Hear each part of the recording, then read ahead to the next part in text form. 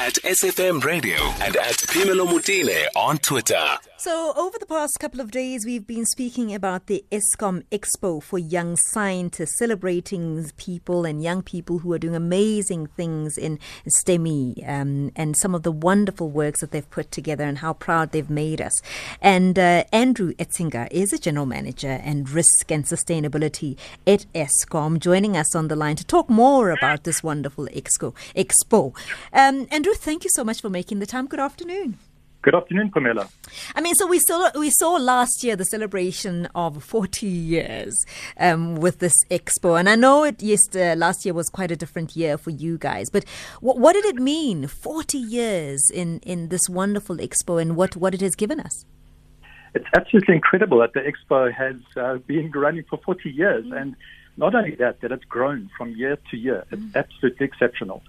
Our involvement from Eskom's side started about 20 years ago, but even that has been a very, very long time, and it really has been phenomenal. From Eskom's point of view, obviously, we are very, very keen on science, on technology, on mathematics, engineering, and innovation. This is what our business is built on.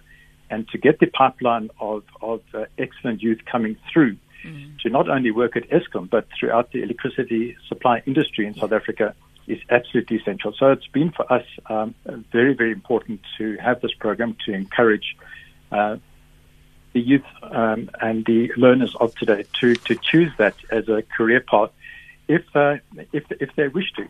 And it's amazing actually how whether we talk to government or to our regulator or even to the independent power producers. So many of the employees in those organizations have come through Eskom at some point and have come through our either through this competition or through our bursary programs, etc. So, it's an area in which we actively invest and will continue to do so. So the process is such that, you've got about 600 participants that you select from about 2,000 schools. Talk to us a little bit about that process.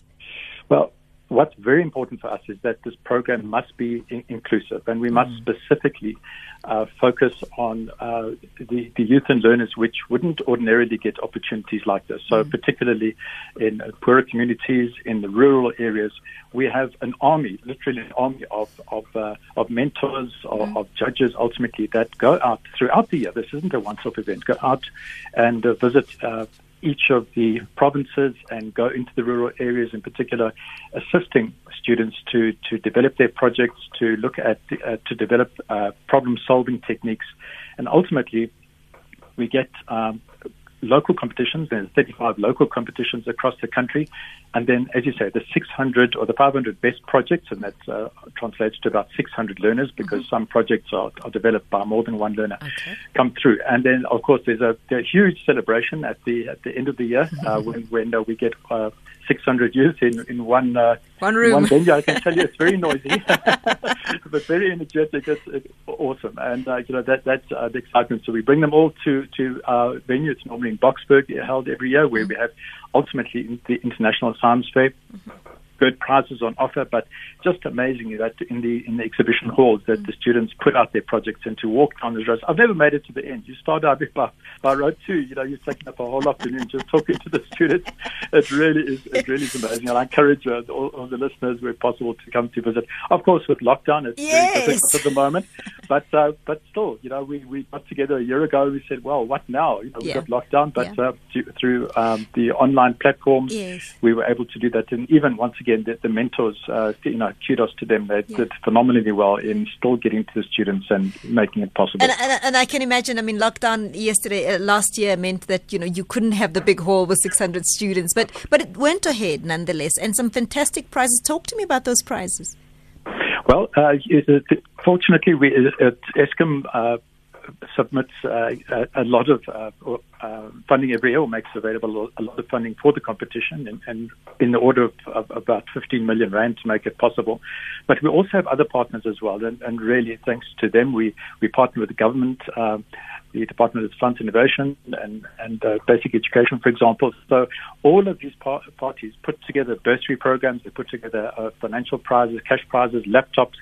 All of them are up to grabs. But what we also find is that the winners are then invited to international competitions. And so it's not only stopping at our local competition, but often the learners are very proud internationally, and that's phenomenal. So we are recognized not only within these within our country, but internationally as a country which progresses and very proactively the STEMI areas, as you indicated. You spoke about how many of the colleagues in the industry actually at some point went through this particular expo and are alumni and so on. Just the benefit of being a part of the expo. Just talk to me about that. What's the feedback that you get from these learners? It's a life-changing experience for them. There's no doubt about that. And just the camaraderie. Just imagine a sea of faces, if you stayed in front, a sea of young faces, and all of them so excited. Every student sitting next to, or learner sitting next to learners from elsewhere in the country that they would never have otherwise met. So these relationships, and of course with social media being what it is, of course that and the parties, it's very important for the teachers to call bedtime at some point, because they just have the biggest amount of fun, but again, learning to collaborate and learning to their eyes really opened to the wonder and the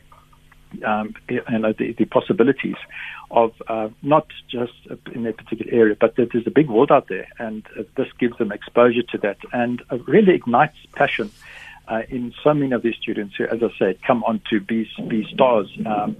Many take up Eskom bursaries, and we give away 20 bursaries a year, and to see them come through and actually working for the organization, phenomenal. That all comes from this competition. So really, really important for us. I spoke yesterday to two of them, and I want us to boast a little bit about some of the wonderful entries that you guys have seen over the years. Tell me about the others. I spoke to two yesterday, and I was thoroughly impressed with them. Yeah, I think what to me is amazing is the absolute diversity of the entries. And for example, you may have spoken to Tala Patelia, who really looked into the whole issue of robotics and motorization and remote control in areas and in ways which we hadn't been exposed to before, particularly in hazardous areas, in cave exploration, archaeology, even in space. That these the robotics, and we're talking about learners here, that don't have PhDs in astronomy and in robotics that put these amazing technology inventions together. So that's on the one extreme, and then of course there's the other extreme where we've got Tlatlana Mokhatle, who really looks at the microbiology side of diseases that we've been battling with. Of course, we remember E. coli and Salmonella, and saying, well, how do we prevent these in getting into our foods? And actually, once again, groundbreaking research for learners is absolutely phenomenal. So it's once again a big leap forward for that. And I'm sure that they would continue with passion. Of course, COVID-19 and how to prevent that spreading was a popular theme last year, understandably, which is nice because it's relevant research into relevant problems.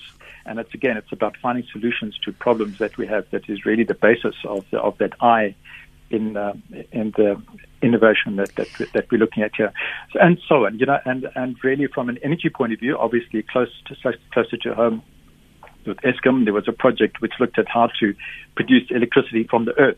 Just by putting electrodes into the earth, it's actually possible to induce a current. We've had lighting projects to say how do we make best use of lighting in buildings to save electricity, but still make sure that lighting is appropriate and sufficient for rooms. Then for urban farming, another project that I like was around production of tomatoes in limited space. How do you get a good crop of tomatoes if you don't have a lot of land? And phenomenal work again to indicate that your crop isn't directly related to your land use. That there are ways of getting a huge crop with a small footprint of land, and Andrew, so on and so on. Yeah, it sounds amazing. Andrew, I know that we are looking obviously forward to 2021. What can people look forward to 2021, and how do people get involved? I know we're running out of time, so I'm going to ask for a minute, please. Yeah, the International Science Fair, our normal November event that I referred to, still unsure whether our lockdown restrictions will make that possible. So we're still not sure about that. But certainly the regional competitions are up and running, but online. So we are still doing the work as we did last year, but on an online basis. Just to Google and to come through to the website for the competition and for the expo, any student is welcome to contact us, and we will certainly follow up and link them up with the closest administrator for the competition. I really appreciate the time you've given us. Andrew Etzinger is the General Manager and Risk and Sustainability at Eskom. And the website for all of this is exposcience.co.za.